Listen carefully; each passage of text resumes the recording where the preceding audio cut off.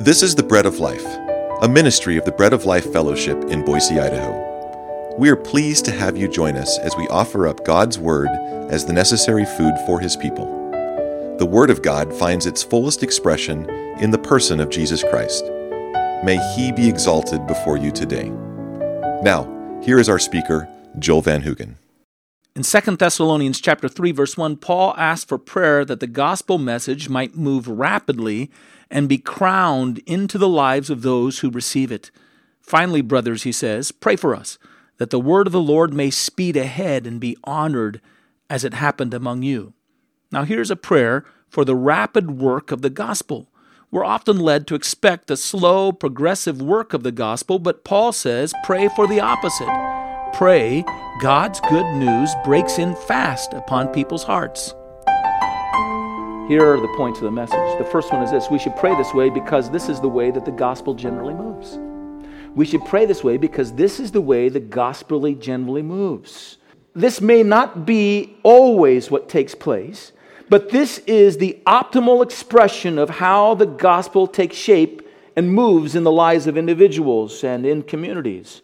It brings a rapid overthrow by its power from people's idolatries and from their false worship. It produces an immediate surrender to those who yield to it, an immediate surrender to the life of Christ to serve and obey Him and follow Him.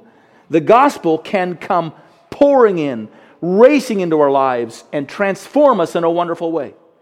Recently, I have been engaged in a series of interviews. I've called a number of individuals. I've talked to them on the phone. I actually put a little app on my phone where I could call into a little center, then call the person, and I could record our conversations to go over it. And I've been listening to the conversations I've had and made little transcripts of them. Some of those individuals, then we gathered together here a couple weeks ago from our fellowship, and we met at a coffee shop on the other side of town, and we actually videotaped a number of them sharing their testimonies as well. They weren't the only individuals that we interviewed. In every case, when we engaged in these interviews, as these people talked about the moment in which Christ brought them to themselves in the day of salvation, there is this expression in their testimonies of an immediate impact that Christ had upon their lives, an immediate impact. One couple talks about the fact that after they gave their life to Christ, they came back home, and in the middle of the night, they realized that they had to change the environment of their home. In the middle of the night, they got up and they began to get rid of all the books they were reading that weren't a reflection of this Christ that was living inside of them. They began to purge their home of their albums and their magazines, and they just cleaned house in the middle of the night because Christ had done something so wonderful that they couldn't go on the way they were going on. Other individuals talk of waking up in the morning and realizing, I shouldn't swear anymore. I'm going to clean it up and stop.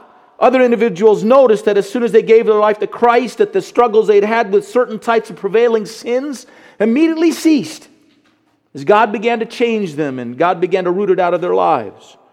Other individuals tell the story of going to their house and removing from their house objects in their house that were somewhat tokens of their past life. Anything that somehow was some kind of memento to a life that they had lived pursuing their own self-will and sin, and for whatever reason to them it all of a sudden looked like an idol, and those things that had sentimental value no longer bore any sentiment that they wanted to hold on to, but they began to rid it from their lives. A number of them talked of throwing off old friends that were bringing them into compromise. Almost all of them began reading their Bibles voraciously as a constant preoccupation. Many of them rushed to tell others what Jesus had done for them. Others, again, stopped immediately habits that were in their lives, swearing or drinking or lust. They all found their way to churches. One individual told the story of how they began to, right after they came to Christ, arrange their Sundays so that they could be in two different churches for a period of 5 hours every Sunday. They just couldn't get enough singing. They couldn't get enough of the Bible. They just wanted all that they could get, a fellowship in the midst of God's people. Parents and wives of these individuals began to be worried that they were having some kind of breakdown. Something strange was going on, and they were concerned for them. At the same time, these same parents and wives couldn't help but noticing that the difference that was developing in their lives was something that was positive. They were more loving. They were more attentive. They weren't bitter. They weren't vindictive. One wife came to Christ soon after the husband came to Christ, and when asked why she came to Christ, she said, because I knew that nothing could have changed my husband to become what he had become other than God Himself. Pretty immediate, pretty dramatic. That's how the gospel works. This is the way of the gospel when it breaks out in saving faith upon the individual.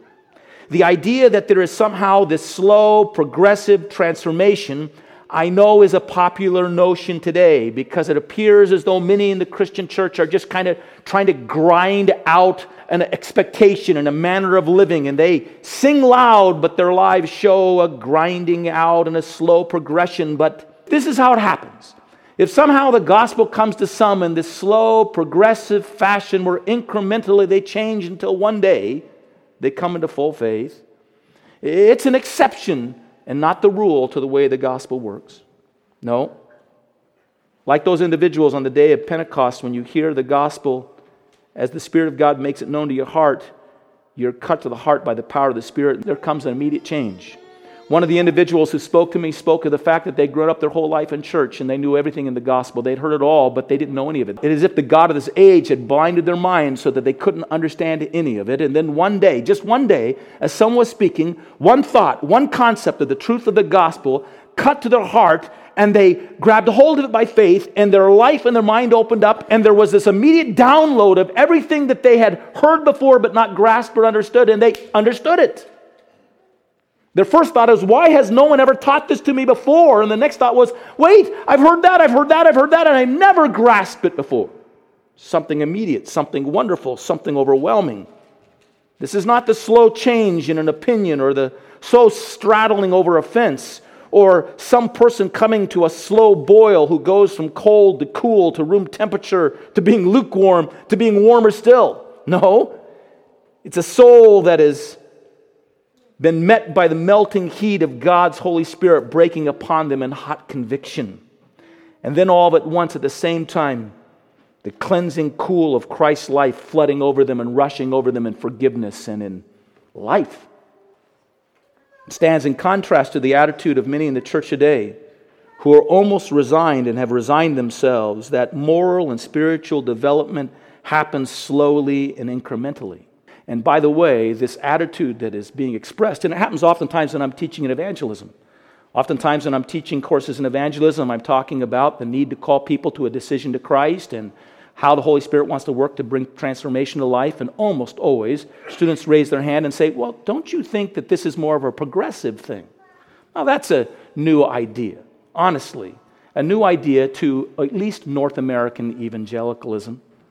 North American evangelicalism began to be hardy through what were called revivals. We called it the First Great Awakening and the Second Great Awakening. There was this revivalist tone in which there was this expectation that when God's gospel was taken hold of by people, there was a dramatic conversion in their lives. And there were changes that took place that could only be explained by the overpowering work of the gospel.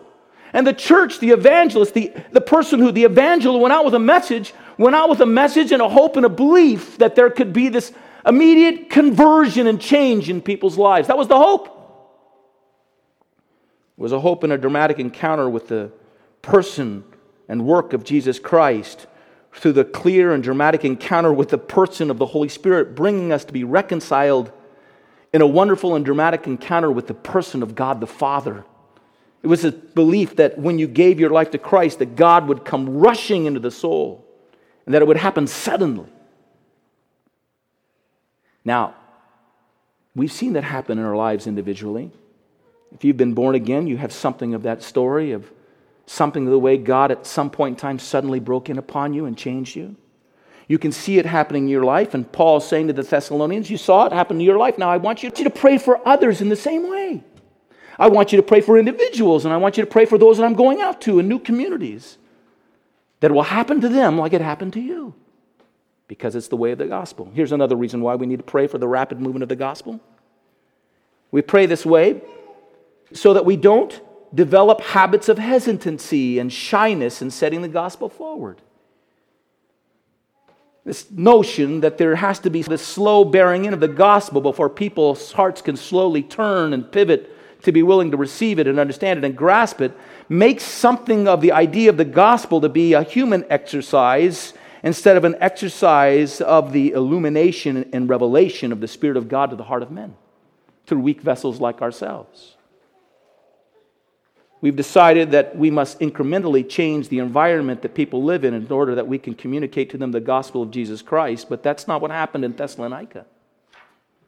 In Thessalonica, Paul arrives. Over 3 Sabbaths he preaches. He's rejected by most of the Jews. Some believe.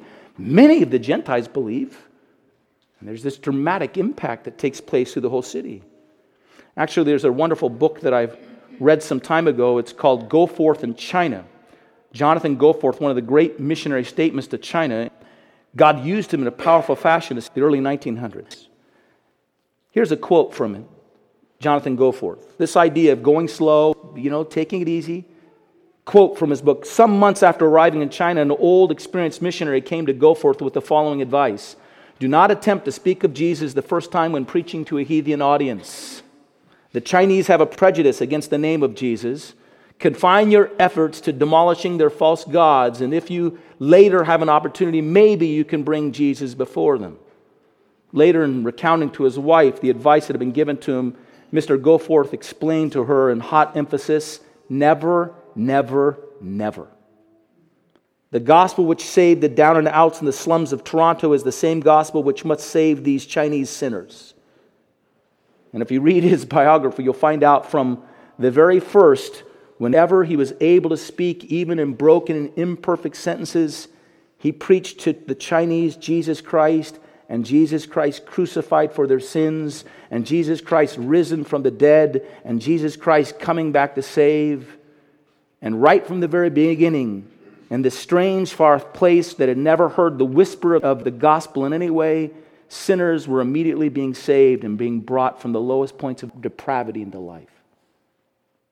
We pray this way because we don't want to get caught up in this kind of hesitancy and slowlessness, thinks that we must take a long, circuitous route into the hearts of men, not if the Spirit is leading us there. Actually, we pray this way, thirdly, as a way of countering the ways of the world we live in. The fact is, the world we live in doesn't change so rapidly. Even though, we might have technologies that develop, the problems in the world have been, they've been around for a long time, and they're going to be around for a long time still. There are a number of things that move at a slow pace, and change, particularly in a positive way, oftentimes happens very slowly.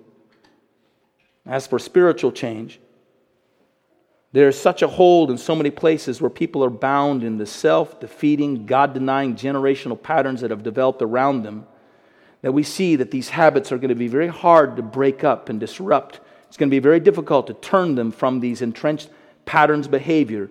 And we see the long, entrenched patterns, and to some extent the temptation is to yield to them as if they're things that will always be and that will not remain unremoved. And it's as if we think that going to them and proclaiming them is like preaching to walls that have stood for generations that will never fall.